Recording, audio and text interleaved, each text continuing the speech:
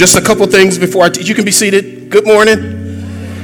Again. Just a couple things before I teach this morning. First of all, those of you, let me speak to the folks in the room just for a second, because it won't take long for you. Speak to the folks in the room that you are natural givers. You love to give. You enjoy giving. It's one of your gifts. One of the things you might consider doing before the end of the year is find out from your accountant or your spouse or whoever how much more you can give before the year is over. That's what we just did last week. How much more can we give? Who can we give it to? This is a great church to give to. We have great accountability here. You can take tax advantage of it once you give to a nonprofit like ours. We're literally a church. So why don't you think about giving more before the end of the year? Go over the top. It's just a consideration. That's to givers. Now, how do you tell if you're a giver? If you're a giver, you weren't upset by what I just said.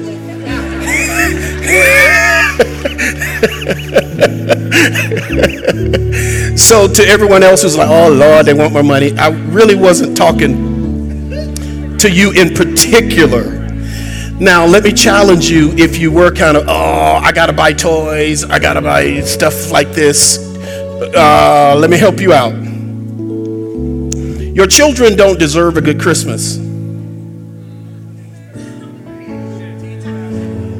My children deserve a good Christmas. They don't. They don't. They deserve a good life. And they don't necessarily get that from a toy or new shoes. Instead of a Nike shoe, how much is the Nike stock right now? Get a Nike stock. Something that goes into their future. Not a toy that's going to break in 2 years, 2 weeks. In some cases, 2 days. In some cases, 2 hours. Right? So set your family up. Set your family up for greatness. Set them up for future opportunities. Amen? Secondly, the gala is coming up. We're inviting all of you to come. We'll be celebrating 25 years. I know you saw the announcement, but I want to remind you to come and be a part of it. Come and be a part of the gala. It's going to be a lot of history said during that time over our 25 years. A lot of music, food, and a lot of fun. So we're encouraging you to do that. Now, we're doing something different this year with our children's program. We're giving it its own special time. It's not something we're trying to mix in on Sunday morning. We're setting aside a Saturday night just for our children's program. So mom, grandma, nieces, nephews, uncles, cousins, everybody can come and celebrate our children. Now, you know how I feel about this around here, don't you? How do I feel about this? Right. We don't leave our children without our support. We want to all be here yelling and screaming, saying great job to all of our children. We want to support them in everything that they do. And they're putting together a great program for them and for us. So we're inviting you to it. Amen? So write it in your calendar. Did you have a good Thanksgiving? Okay. Let's get into the Word of God. We always acknowledge Pastor Linnell. We always say good morning to her, even though I woke up with her this morning. Good morning. Good morning. She's getting a little jealous, y'all. When I start putting my suits together, she'd be like,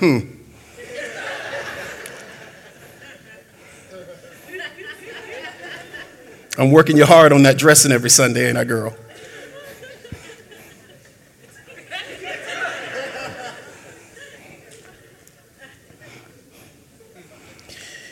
Can't let them win all the time.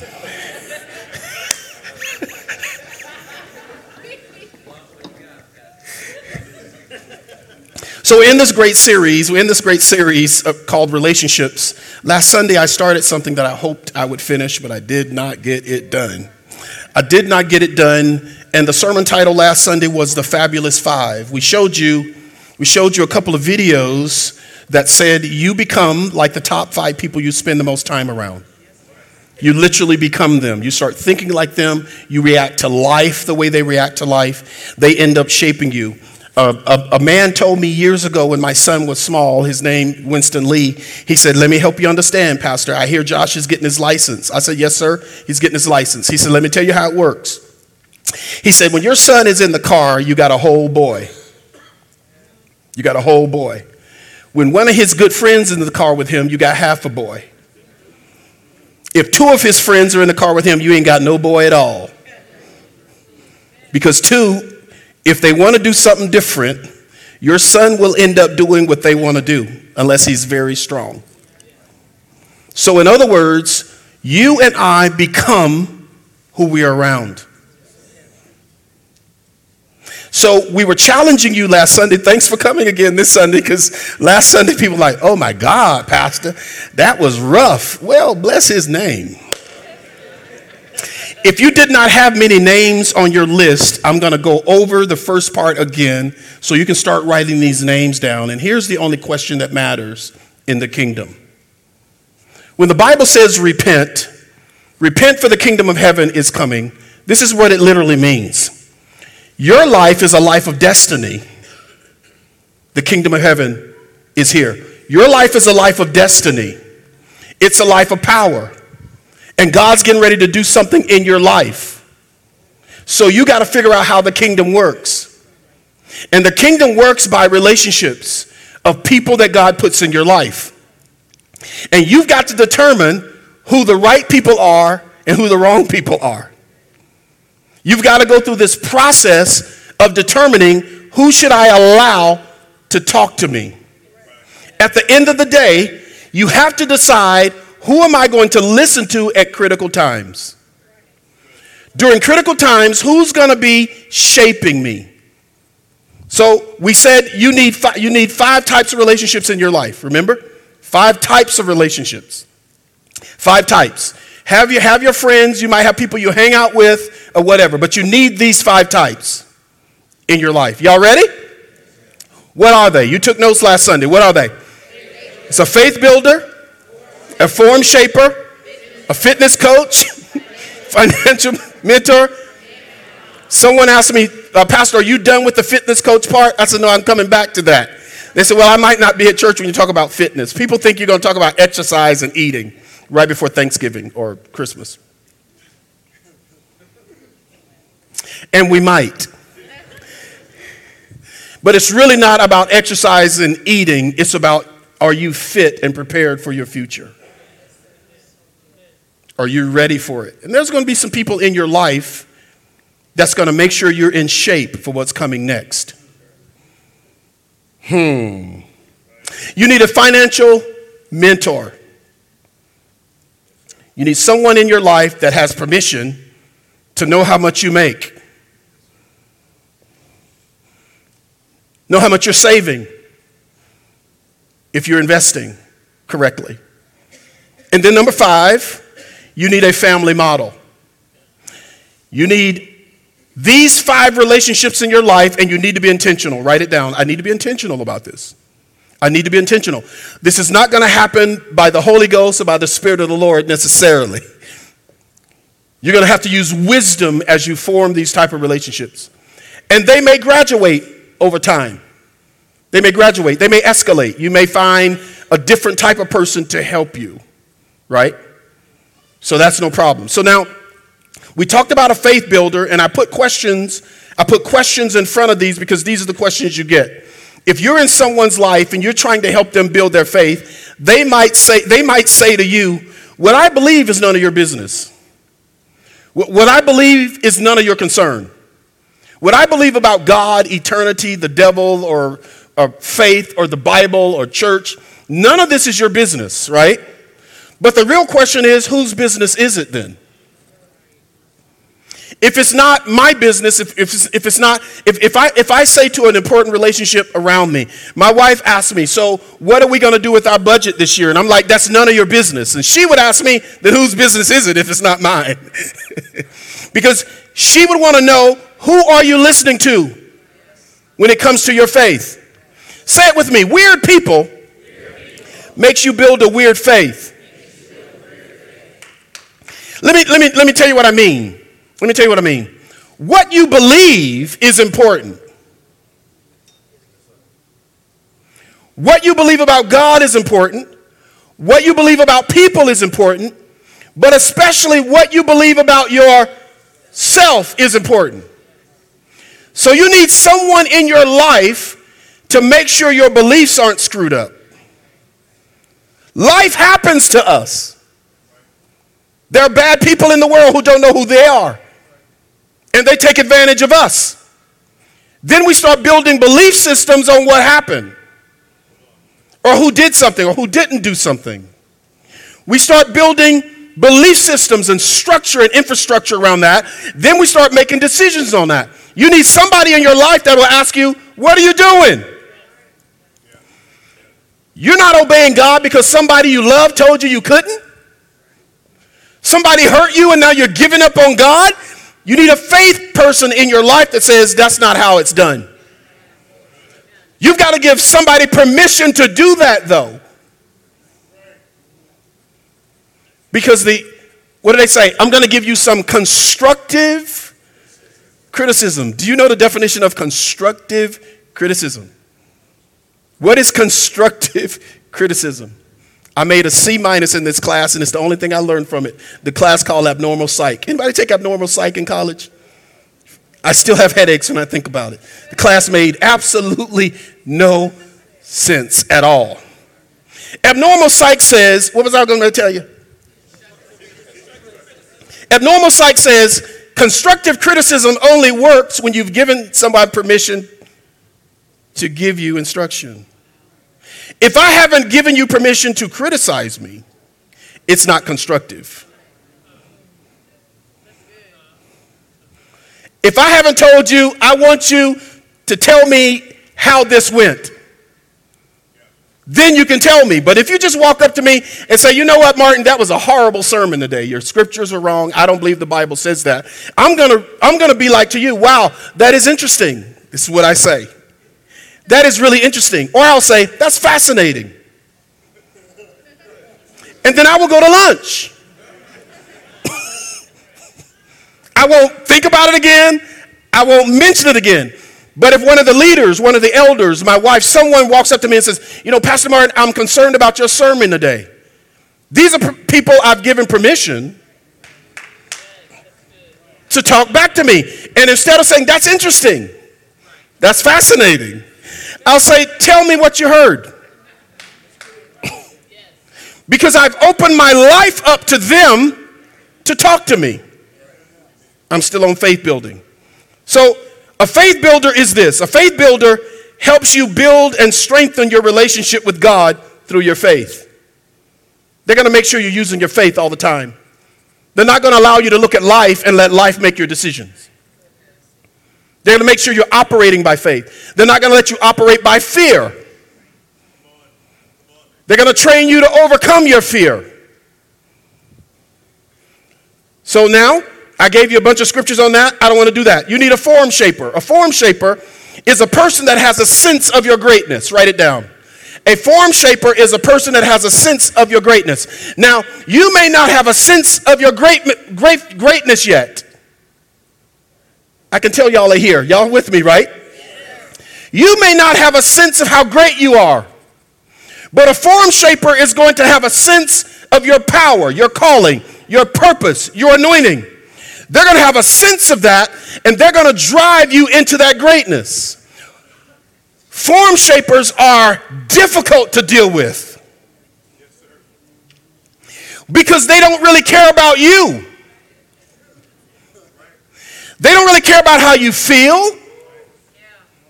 They don't really care about how you like them or love them. They're there to shape what they see in you. And if there's something wrong going on inside you, you always leave your form shapers. You run away from your form shapers. Because is that thunder? Bless the name of Jesus.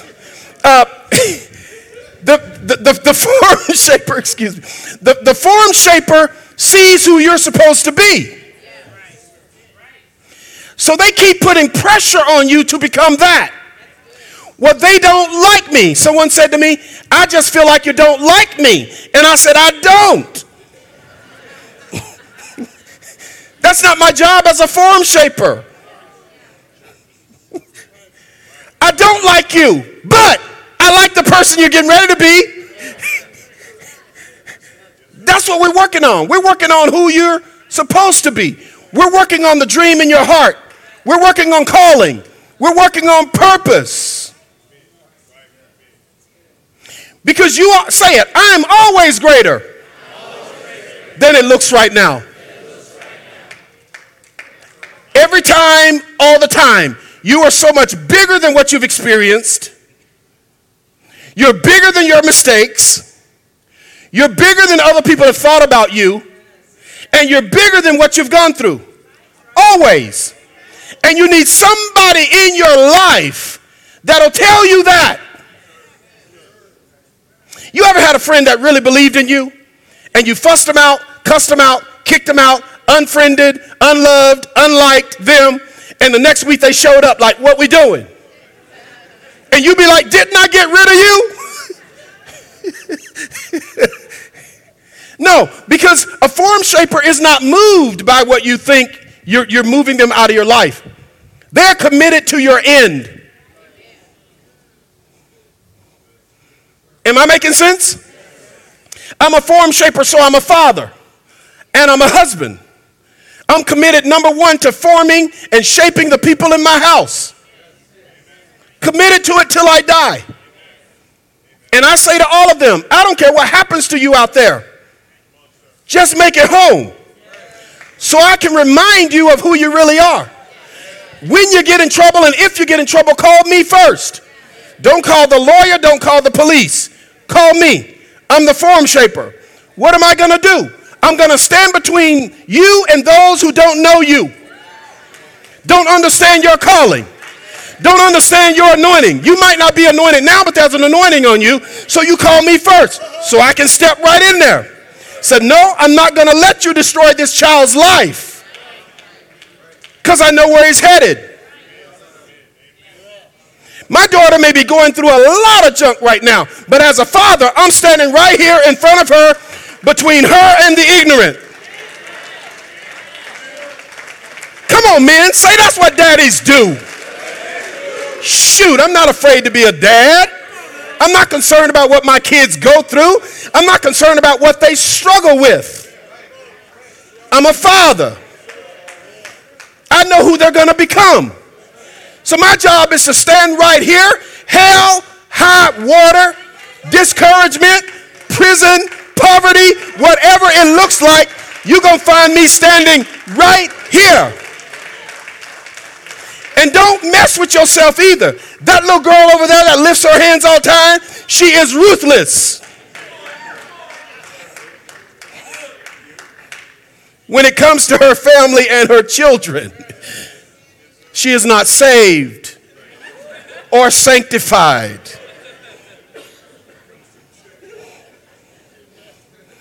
We got forms to shape, men. Oh, wow, I'm getting into February now. We got forms to shape men in our homes. We got wives and children in our homes. Maybe children outside our homes in other cities. We're responsible for shaping their life. We're responsible for standing in the presence of God for them. We're responsible for protecting our women. Met a man who gave up on his daughter. I'm like, I want to understand what you're telling me. I just gave up on her. I said, you mean you gave her to the Lord? No, I just gave up on her. I said, you fool. I mean, you are the epitome of ignorance. Can I fuss just a little bit? I said, how are you going to give up on your daughter?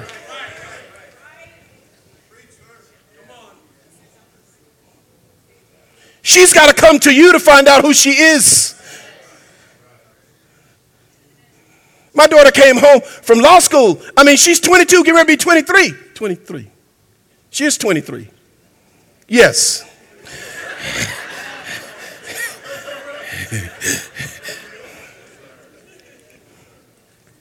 Ran in the house out of her car, and when I came home, I didn't know where she was. So I'm calling and say, hey, how you doing? So I sat down, to answer some emails. She runs downstairs and hops in my lap.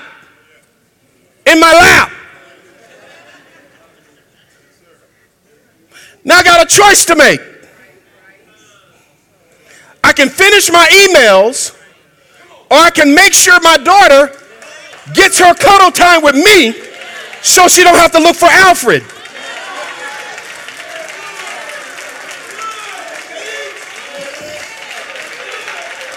You know, this is what I'm saying. This is what I'm saying, Marvin. There are some things in my life I don't want nobody to take my place. Okay.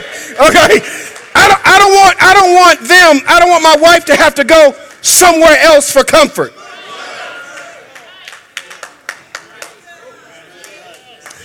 I don't want my children to have to look for a man or a woman that will just say, I love you, and rub their face. I'm the form shaper. And I'm a two-sided coin. Y'all, I'm going to move on. I know I got 3 to go. Two-sided coin. I get it. I get it all my life. There's really not going to be a whole lot of in-between when it comes to some of y'all. Can I talk to you? There ain't going to be no in-between. You're going to be a two-sided coin. People are going to love you because you're shaping them, or they're going to hate you because you're shaping them. Don't mess that up. Don't try to be loved by everybody. But whatever you do, don't stop what you do. If you're a shaper, if you're making sure people know who they are, just keep doing that. And God will always have somebody in your life to shape. I'm going to stand up here and say this because it begins to get me. It begins to get me because there's so much in this world. There's so much that we fight.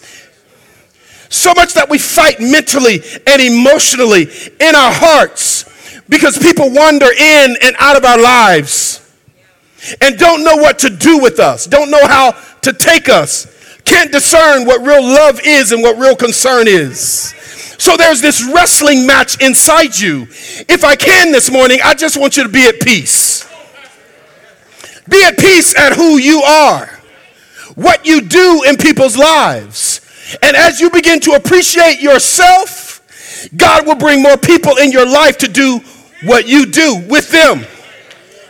Tell your neighbor, you got to love yourself first.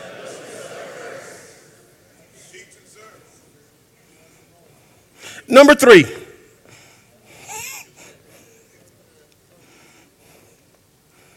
What do you need? You need a fitness coach.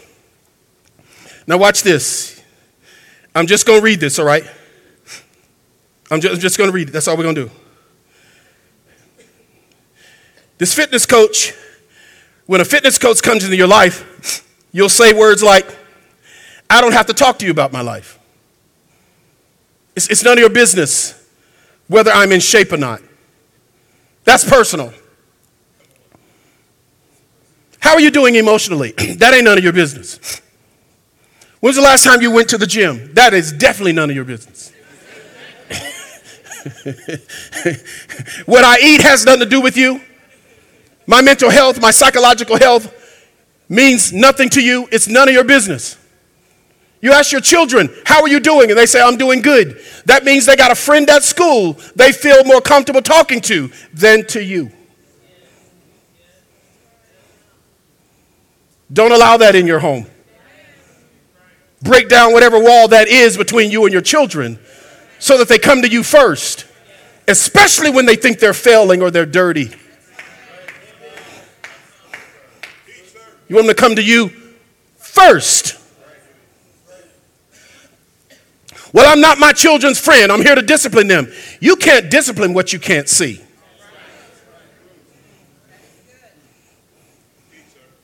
So they have to be in a position. I feel so good during this sermon. I hope it's not just me. Are we okay?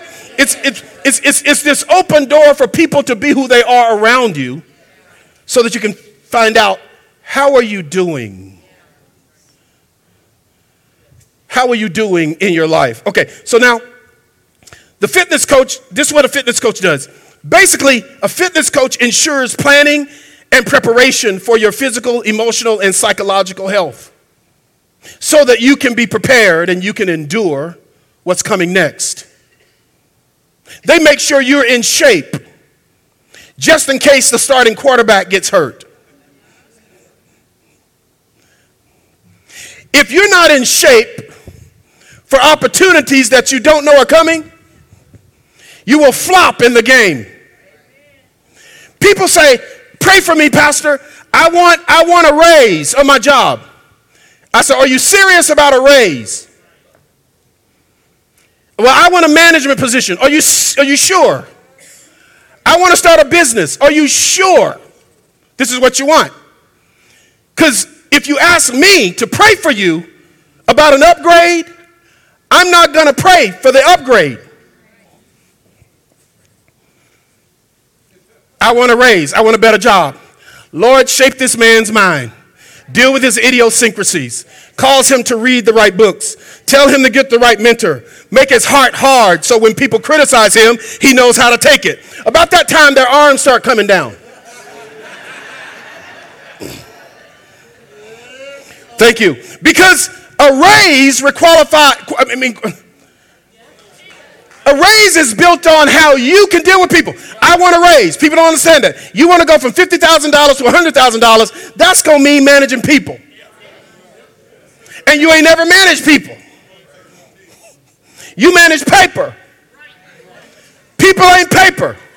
You know people come to work weird, or they don't come at all.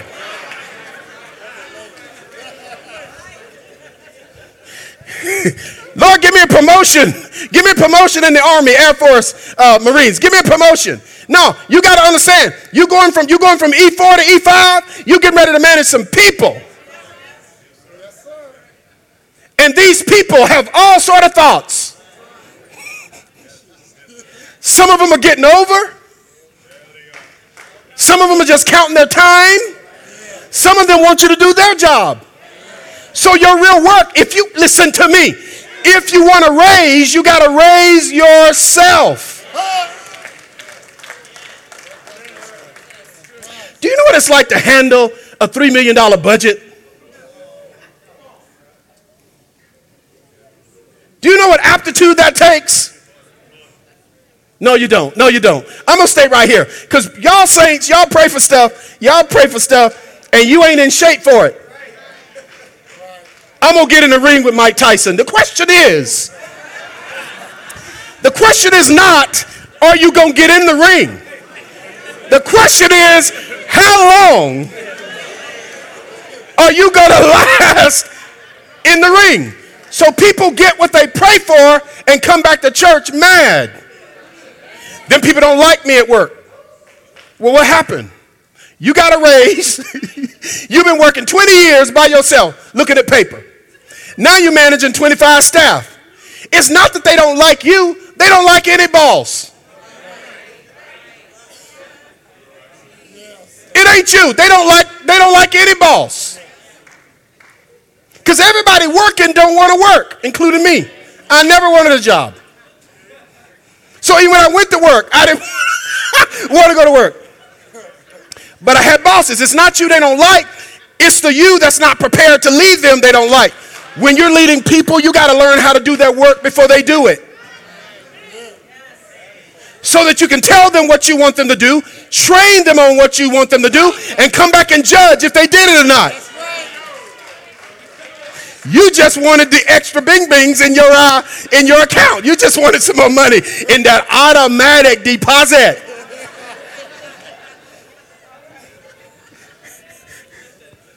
And now, before you weren't bringing your job home, but now you're bringing your job home, telling your wife and your kids and your husband, I just don't like this job. No, you asked for this job. It ain't their burden. You asked for the job, you got your extra money. Now we got to find some extra leadership in you.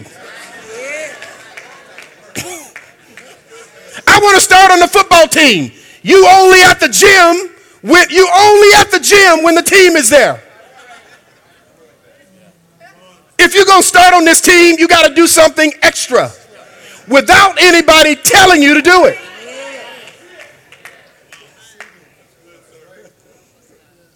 I should give you a scripture though, shouldn't I? Y'all want a scripture? Lord Jesus. 1 Timothy 4:12. Y'all love me? Mean it now. Don't be playing. Watch this. No, that's not what I want. Thank you back there. 1 Corinthians 6:18. Listen to what, these are the instructions Paul is giving to his young disciple. He says, I want to talk to you. Because he'd given Paul permission to talk to him. You with me? Listen to what he says. Flee sexual immorality. Run from it. You hear what I'm saying, sugar? You hear what I'm saying? You do? Uncross your arms. There you go. It means you're listening to me. Yeah, when you cross your arms, I get concerned. Okay, this is what it says. It says, run from sexual immorality. Every other sin a man does is outside his body. Watch this now. But he who commits sexual immorality sins against his body. Watch this now. So, what did you say? So, or don't you know, here's the point I want to make. Do you not understand that your body is the only reason you have purpose? Okay, I'm going to come to this side. Do I need to come in the middle? Y'all seasoned saints in the middle, though, ain't you? Y'all Lord lovers in the middle, ain't you? I come over here, I feel piety. Okay, or do you not know that your body is the temple of the Holy Spirit, whom you have from God, and you are? For you have been bought, therefore,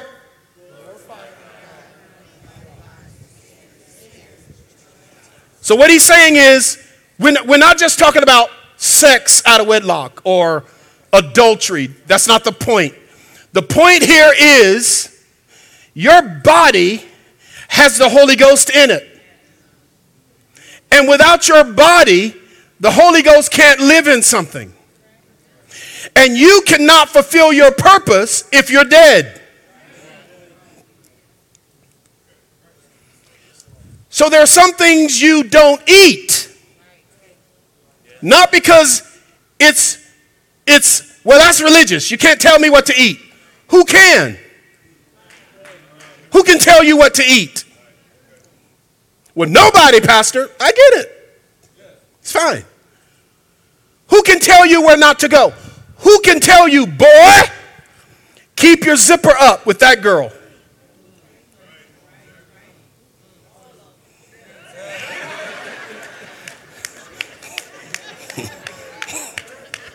Mamas. Sweetheart, he's cunning. I can feel it, sweetheart, when he's around you. I see it. If you open your heart to him, he's going to mess you up. Who can tell you that? Y'all looking at me like, nobody, Pastor. I follow my heart. Your heart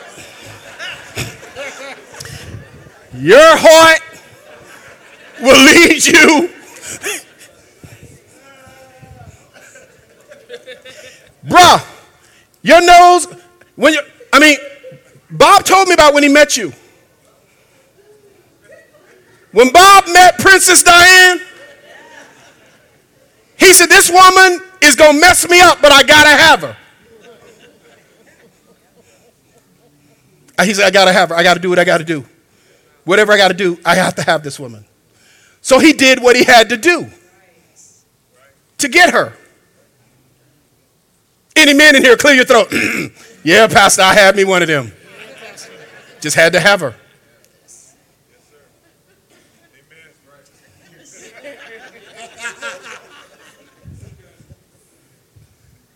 I just had to have him, Pastor. There was something going on in my life where I had to have them. And it works out beautifully when it's God.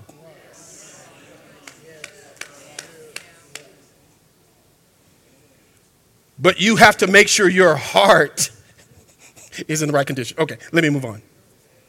This is what I'm going to say, I think. Ooh, that's so good. I'm going to skip that, though. Ooh. Okay. Proverbs 4:23. Y'all okay? Are you serious? This is from the Passion Translation. Proverbs 4:23. Who can tell you this right here? Read it out loud. Read it with me. Read it out loud. So, above all, do what? Guard the affections of your heart. Come on.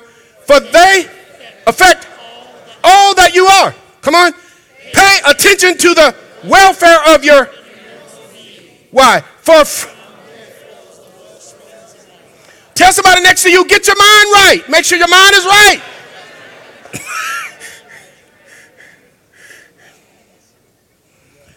Guard your mind. Guard your thinking.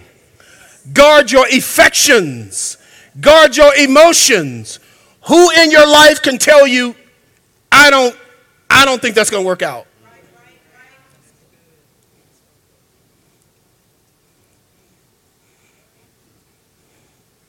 Who can tell you in your life, you need to see a counselor? I'm saved. I'm a Christian. I don't need no counselor. I don't need nobody telling me no psychobabble. I don't need a pharmacist. I don't need no drugs. I don't need no drugs, no drugs. I don't need none of that. I'm good. I'm a saint of God. That is the number one side. They have mental problems.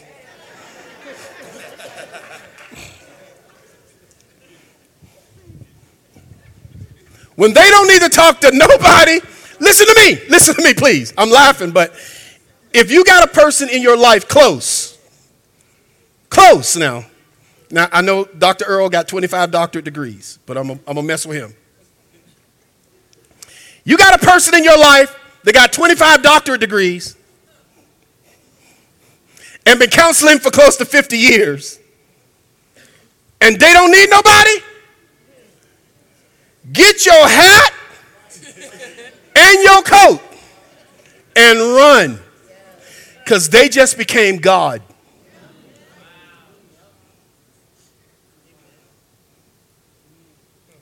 And now when they talk to you, they're your friend before they get a degree. Hey, what's up? Dapping up the whole thing. Now they're like, so how are you doing? You know, what's your diagnosis? Well, hold on. We just watching a ball game. That's all we doing. That's not what we doing. We just friends. What's the diagnosis? And start using all the stuff. My first question is, y'all don't know. Guess what my first question is? It's not how are you? Guess. If you're a psychiatrist, I want to know, who is your psychiatrist? If you're a counselor, before you touch my head, I want to know, who's your counselor? If you're a mechanic, who fixes your car? I do. Can't bring my car to you. Don't ever take your car to a man who fixes his own car. There's stuff on his car. Okay, go to his car. Don't drive it. Turn the ignition on. And watch the lights that come up on the dashboard. The brakes that need to be repaired. The fluid that needs changing. That's why you have to be careful. Y'all really listening to me? That's why you have to be careful at who you allow to touch your soul. At the airport, I tell guys, can I shine your shoe? I said, if you had on shoes that could be shined, I'll let you shine. Okay. You wearing tennis shoes wanting to shine my shoe. It's 30% more for you to shine my shoe than take it to my cobbler. Why should I let you shine my shoe in the airport and you got on gym shoes? How are you going to tell me how to invest $1 million when you don't tithe? Yeah.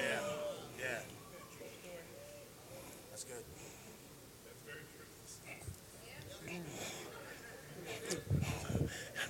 Tell your neighbor, guard your heart. Woo, Jesus.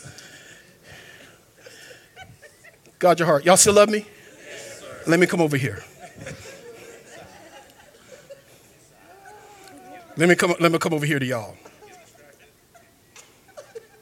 So,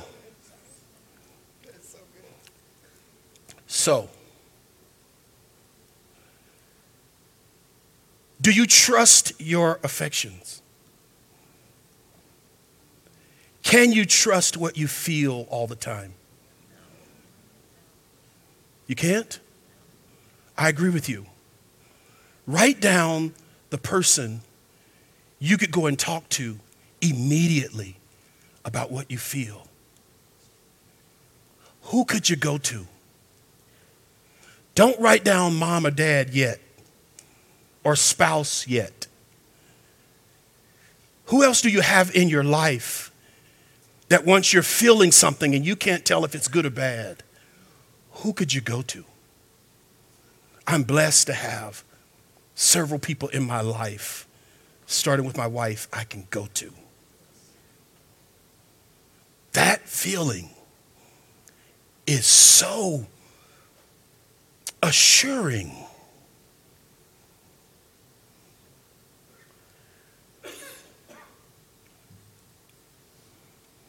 Who is that for you? It's getting quiet in here, but it needs to. You need this person. You need him in your life. Number 4, can I move on from fitness? Are you in shape for what's next? Are you in shape for what's next? Mentally, emotionally, spiritually, are you in shape for it? That's not rhetorical. I want you to answer me up in this church. Are you in shape for it? I want to know where I'm at. Just shake your head. Are you in shape for it?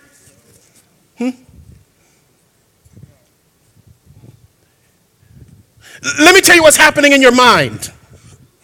In your mind right now, you know what God has for you. You can taste it, feel it. You dream about it every day. It never leaves your mind.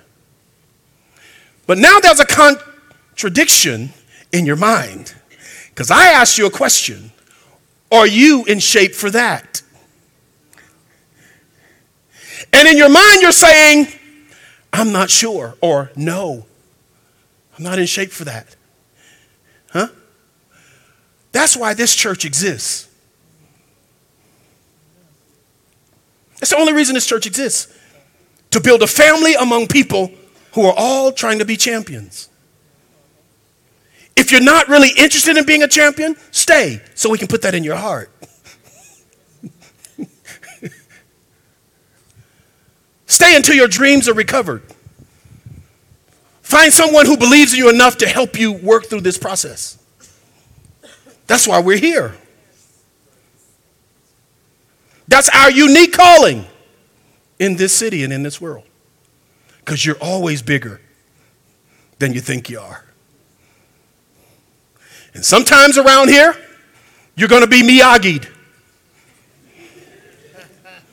Just wax. Wax on, wax off. I'm tired of wax on. I'm not learning anything. I'll never be able to use this. Never be able to use this. Paint, that's all you're doing. This doesn't make sense. Why? Why are you asking me to serve? Why are you asking me to tithe? Why are you asking me to do all this stuff? Because we're confronting the stuff in you don't know we're confronting. And before you know it, you're going to go and try to do something, and an enemy is going to show up. You're just going to be standing there when it shows up, and you're going to go, ah! How did that happen? You've been Miyagi all the time.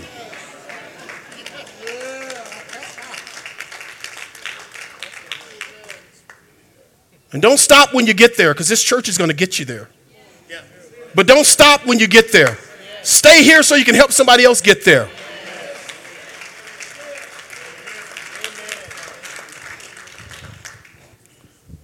Two more. 15 minutes. You need a financial mentor. Financial mentor. And now this financial mentor, when people start talking about your money, you really get, your health and your weight is one thing, but when people start talking about your money, you close up like a clam. It's my money. It is none of your business. It is none of your business. A friend said to me once, "Why are you working here?" I was working over Christmas in grad school at a place where it was a drugstore, but they also had toys there. Forget the name of it, in Hattiesburg. It was when the Cabbage Patch doll came out. So he came in and he wanted a Cabbage Patch doll. He said, "I heard you worked here." I said, "Yeah, I work here." I said, "There's no more Cabbage Patch on the floor." He said, "I know they're not on the floor. That's why I came to see you. There's got to be some back there."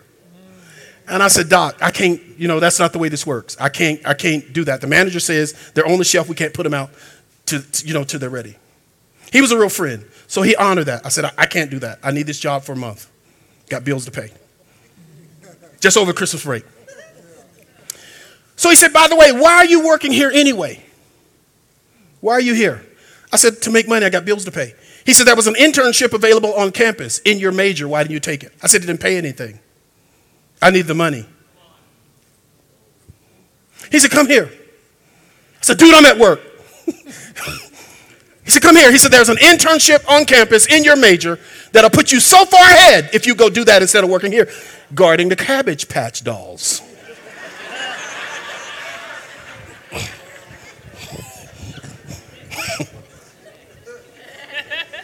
He just happened to be an upperclassman in doctoral school that I respected. So I left the job. I went back to campus and I told Dr. Baumgartner, "I'm sorry, I know I'm a week late, but I'd like to take that internship for the Christmas break." He said, "Okay, fine." He held it open for me. He was the guy that made sure I got my master's degree at the end when it was iffy. He said, "You don't have to do these other classes. You don't have to do these other classes. You got a 3.8 average. I just go ahead and graduate. Go ahead and march. It's fine." Do you think I said, I got to take them classes? I'm like,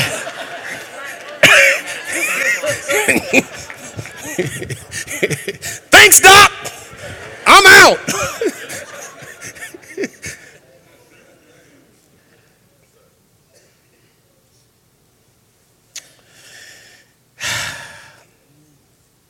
A financial mentor is going to tell you. They're not going to ask you. A financial mentor is going to tell you how to build your financial world and preserve it for the future generations. They're not going to ask you. They're going to tell you how. This is how you build your money. This is what you do with money. This is how you write a will. This is how you build a trust. This is how you invest. Don't invest with them. My financial mentor said, I said, "There's a lot going on with penny stock." He said, "Only idiots invest in penny stock." I'm like, "Well, hold on. A lot of my friends are doing it." He says, "Are they broke?" I said, "Yes, sir." He said, "Why are you listening to them? Are you an idiot or are they idiots?" I said, "Why do we have to use such strong language?" Because Martin, it's the only language you'll hear.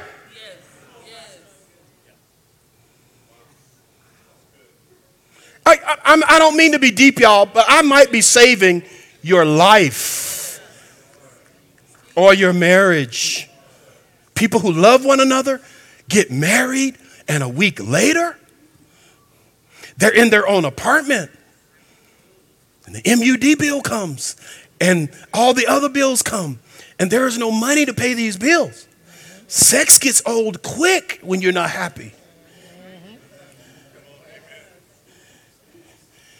But you don't have any money. Nobody's prepared for this life. So someone's got to tell you how to manage your money. Okay. I know, it's enough. It's enough. It's enough. I hear it. I hear it. Here's the proverb I'll give you. I think I'll just give you one. Just one proverb. One proverb. In 24th chapter, 27th verse. It's amazing. This proverb is amazing. You're going to blow. This proverb is so deep, it's going to blow your mind when you read it. You ready to get your mind blown? Okay, put it up there. Read it. Put your...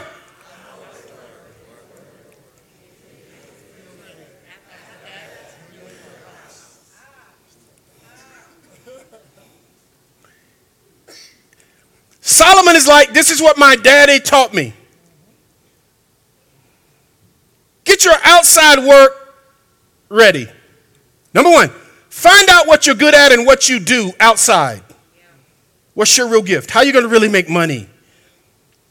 Then prepare your field in which you do that work. Then build your house. AWC, any other church in the world can be behind on this. Y'all can't be behind. Please shake your neighbor. Shake your neighbor and say, don't be behind now. Don't be embarrassing my pastor. Like you don't know what we talk about up in this church. You done had turkey and everything. Now let me feed you. Listen to me. I care about you. I'm sorry, Doc. Figure out what your outdoor work is.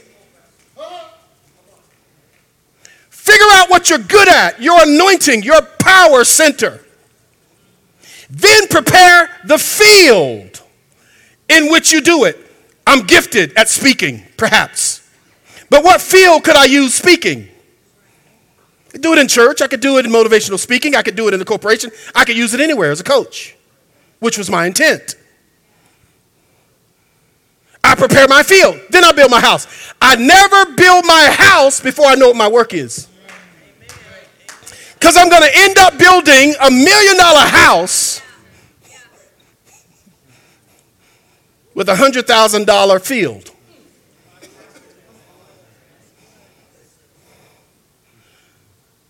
Who can tell you that? Who in your life can say, don't buy that house? That's the wrong house. But the Lord, L-A-W-D,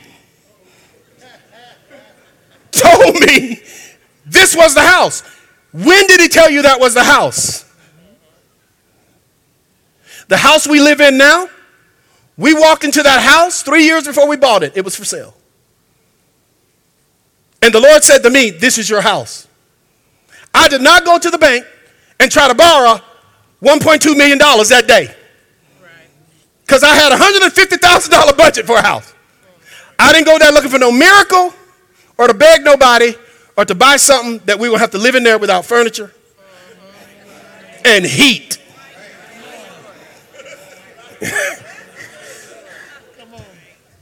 But did he say it was my house? He did. That's your house. I started to have to turn myself into the house. What's your field? Martin, what can you do? Oh, I can talk a little bit. Well, you talking, but you ain't got no books. You ain't got no YouTube channel. You ain't got nothing to sell. Nobody's inviting you anywhere. You're not getting the honorariums. How are you going to change yourself into that? I said, oh, I get invited all the time. I called my mentor. He said, boy, what is wrong with you? You get invited to people. And then he said, he got so upset with me. He said, just listen to Linnell. Just listen to her. I said, I've been listening to her. He said, no, you ain't listened to her. What did she say? I said, I'm not sure. He said, go back and ask her. I went back and asked. I said, what am I supposed to do? She said, let's write a book together. I said, okay. So we wrote a book together. She said, now let me sell the book. I'll promote it. Oh, okay, promote it. She said, if anybody invites you, send them through me. Because I would just go places. Hey, would you come over here and preach for us? People in church are weird. They'll invite you to preach. We go and reimburse you your plane ticket. This is what they say. We got a hotel room for you. Y'all ain't messing with me. I ain't worried about y'all this morning. You get there. You find out you got to get your own hotel room because the hotel room they got for you is a motel where when you walk in, you got white socks on. By the time you walk barefoot to the front door to the bathroom, they dirty. I can't put my wife in a place like that. So now I got to go get another hotel once they drop me off. They don't reimburse you for your plane ticket. They drop you off at the hotel and don't feed you. And your motel ain't nowhere near a restaurante.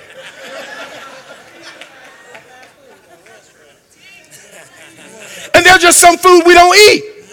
Well, y'all bougie. No, we want to live till 120. Call it bougie, call whatever you want. Don't eat with me. Don't be walking by my table looking at what I eat. Oh, he bougie. Ignore ignorant people who are sucking down cheap plastic as their food.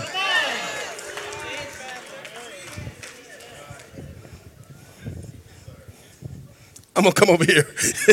They were like,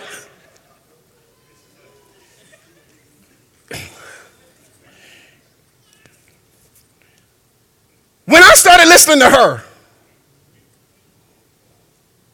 I got my first $10,000 honorarium. It was amazing. Hold up. Let me see what you just did so I can figure it out in my mind. You invited me. Let me pick my first class tickets for me and my wife. You put us in the best hotel, a suite. Then you honored us by giving us a driver for the whole weekend in a nice car, nice. Then you gave me $10,000 for 45 minutes? That's nice. Listen, tell them around you, bruh. Say, stop being jealous. Stop being jealous. Because see, here's the deal. Some of you in this room right now, you have a $30,000 or $50,000 per hour gift in you. It's inside you and it's dormant. There are days for you, my brother, where there won't be any splinters in your hands. Your hands will no longer be working. Your mind and your money will be working for you. There are days there won't be any thorns from rose bushes in your fingers.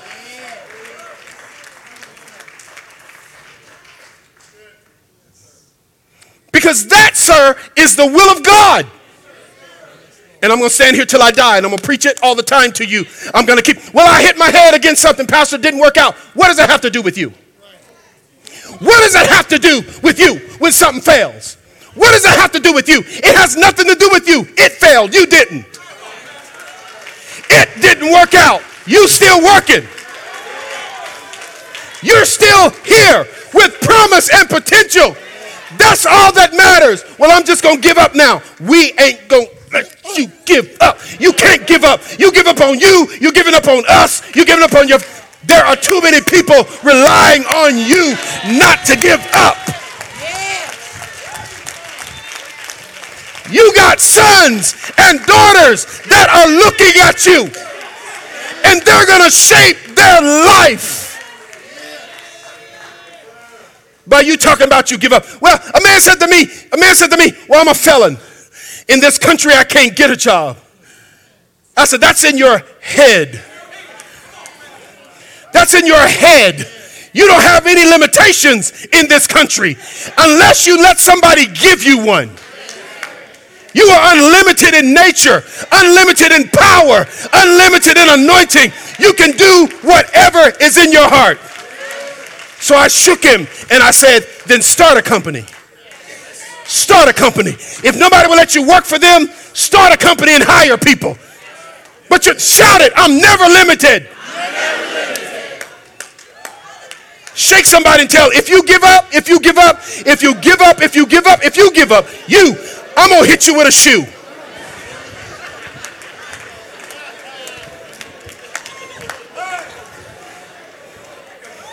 I'm going to knock you stone out if you quit. Anybody else can quit, but I'm going to slap you in your face if you give up. Tell somebody, I'm coming to see you. I'm coming to see you. If you start backing up, if you start walking away, I'm coming to see your behind. I'm telling you, men, some of y'all need to go ahead and get married to that girl. You need to go and tell that girl, listen, we got to tie this thing up. We got to lock this down. Because you're giving up too much. You need a woman in your life that'll shake your rusty tail every now and then.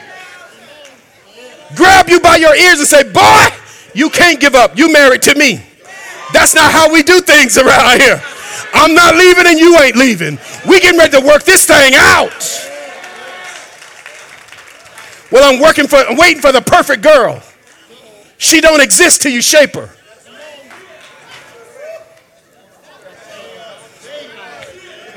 Tell Albert to wake up. And Rooster and Kenny. Wake them up right now. The girl you're looking for, you got to build her.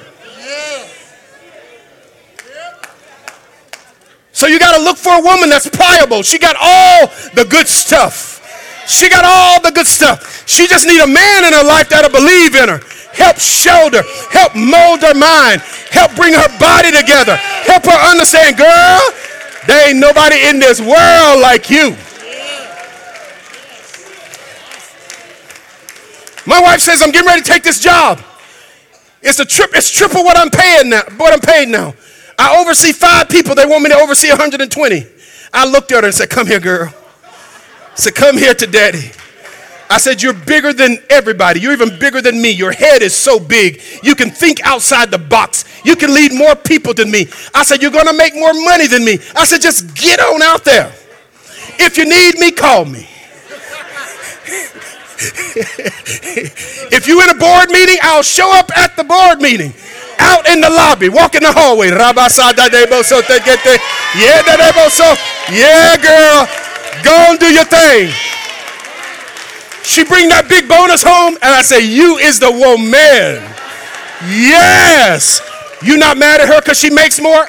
Who is you crazy or am I crazy? Let that girl do what she do.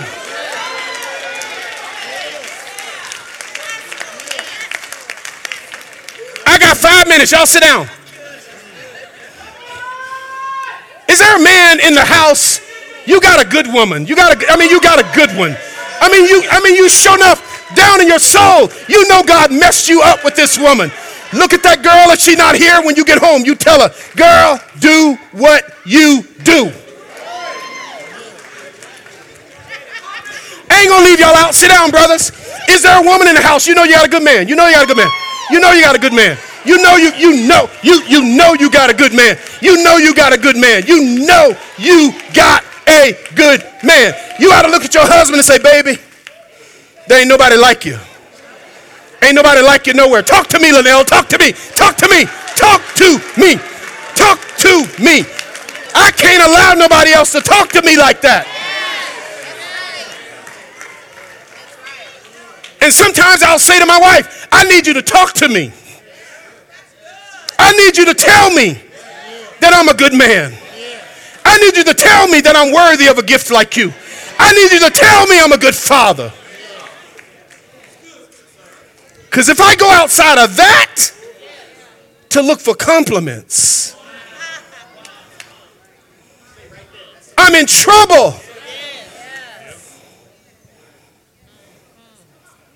Well, I don't need my wife to feel good about me. You,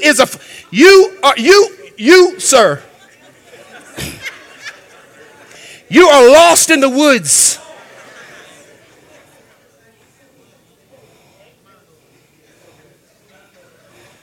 You need your woman to say to you, you're a bad boy. You is a bad boy. Can't nobody else have done that like you. Oh, babe, I just barbecued. No, ain't nobody's barbecue like your barbecue. So he don't want to hear it, right? He said, oh, I just barbecued. Say that again. Say that one more time.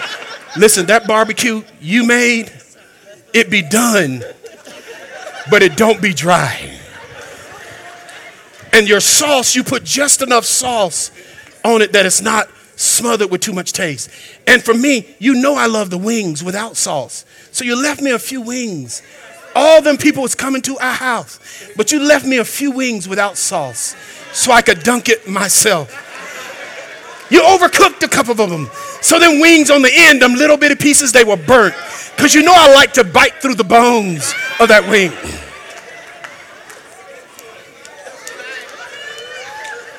Then you knew Uncle Harold was coming. So you set my wings aside. You put them in a special place in the oven.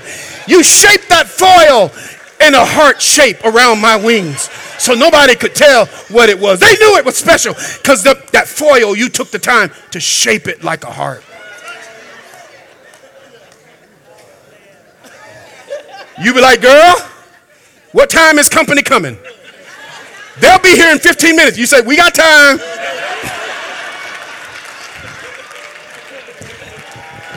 Okay, I'm going to get done.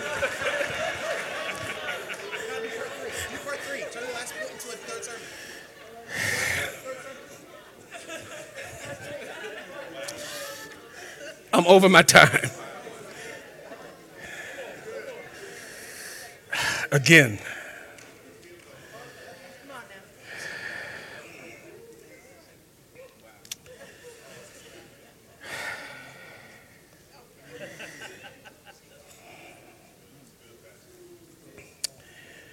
Oh, Jesus. This family model is really important. So, okay, my wife said part 3. Josh said part 3. So I'll do it next Sunday.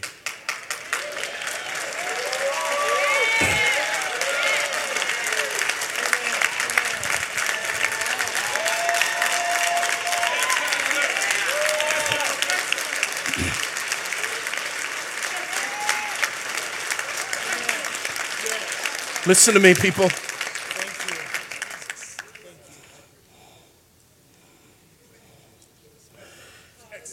You are so much bigger than what you've experienced. And I know when you're leading your family, there are other families next door to you. There are other kids. Other people have jobs. Other people have gyms. Other people are doing stuff. But there just comes a time in your life, you got to make what you're doing important. And listen to me, everyone's not going to be happy. I get it. But that's not really the point.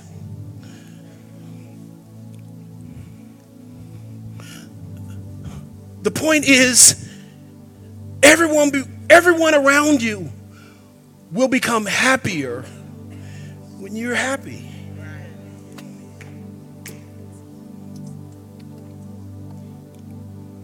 Everyone. And there's somebody looking for you. Now, what happens usually in church is that people walk down the hallway and they pick somebody that they want to be like. And they say, will you be my financial mentor? Don't do that. Don't ask nobody in church. Don't do that in here. I mean, there may be people you may be all in relationship with them. You know what I'm saying? Don't worry about it. Let me make you a promise. Can I make you a promise? Every one of these people that you need in your life, they're somewhere around you right now. God will not lie to you. He won't set you up for failure. They're in your life or close to your life right now. You just haven't recognized them. But there are people who are waiting to help you. And they want to help you. You just have to realize that they are help. They're not your enemy. They're not criticizing you. They're your help. Somebody has to push you to one more push-up. Somebody has to push you to save one more dollar. Somebody has to push you, if it's possible, and send you home to your family. Somebody has to tell you you're bigger than that penny ante job you're working. It has no purpose in it for you. It's not the money. It's not the money. It's not wrapped in purpose. And these people are not pushing you over the edge. They're just trying to get you ready for it.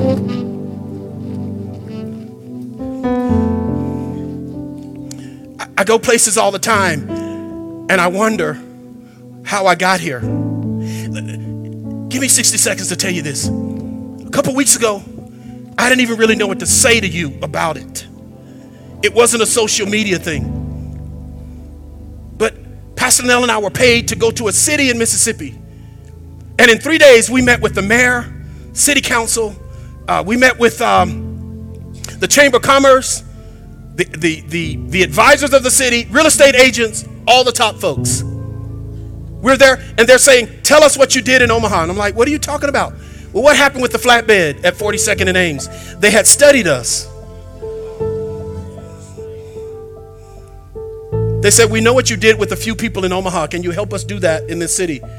Can you help us train people? We know it was in church, but it sounds like you were doing stuff outside of church. You bought a Walmart? How'd you buy a Walmart? What about this $200,000 that came in the wire? They knew me. Linnell and I are sitting there like, what is going on? We've been invited to 3 different cities since to advise them on how to turn their cities around. Listen, hold up. A billionaire investor, we're sitting with him and she says, do you want to buy this plantation? It's a bed and breakfast. She said, would you like to have it? I said, that's what I did. I went, and the Holy Spirit said, don't say anything. So I didn't answer her. She said, my time is about out. I need someone like you to take it over. My children don't want it. I'm like, this thing is worth $6-7 million. She says, they don't want it, but they wouldn't know what to do with it like you would.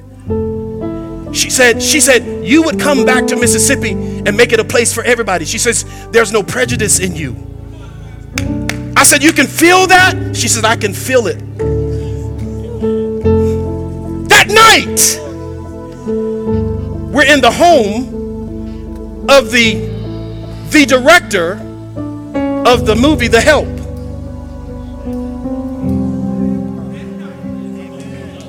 We're in his $10 million house. He says, we're getting ready to produce a movie. Sorry, don't mean to offend anybody, but the name of the movie is Coffee Makes You Black. And the lady in The Help, forget her name now, Octavia, the girl from here, Gabrielle Union, are stars in the movie. He says, here's your pass. Bring your family back and you get to stay in the house with Gabrielle and Octavia. They need to meet you. Listen to me. I thank God for Dr. Monroe who kicked my butt.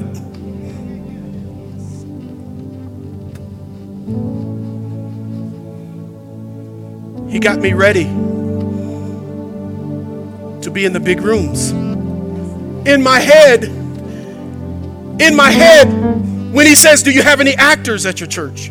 You have any motion picture people at your church? They're asking me. And I'm trying to think of people that I could plug in.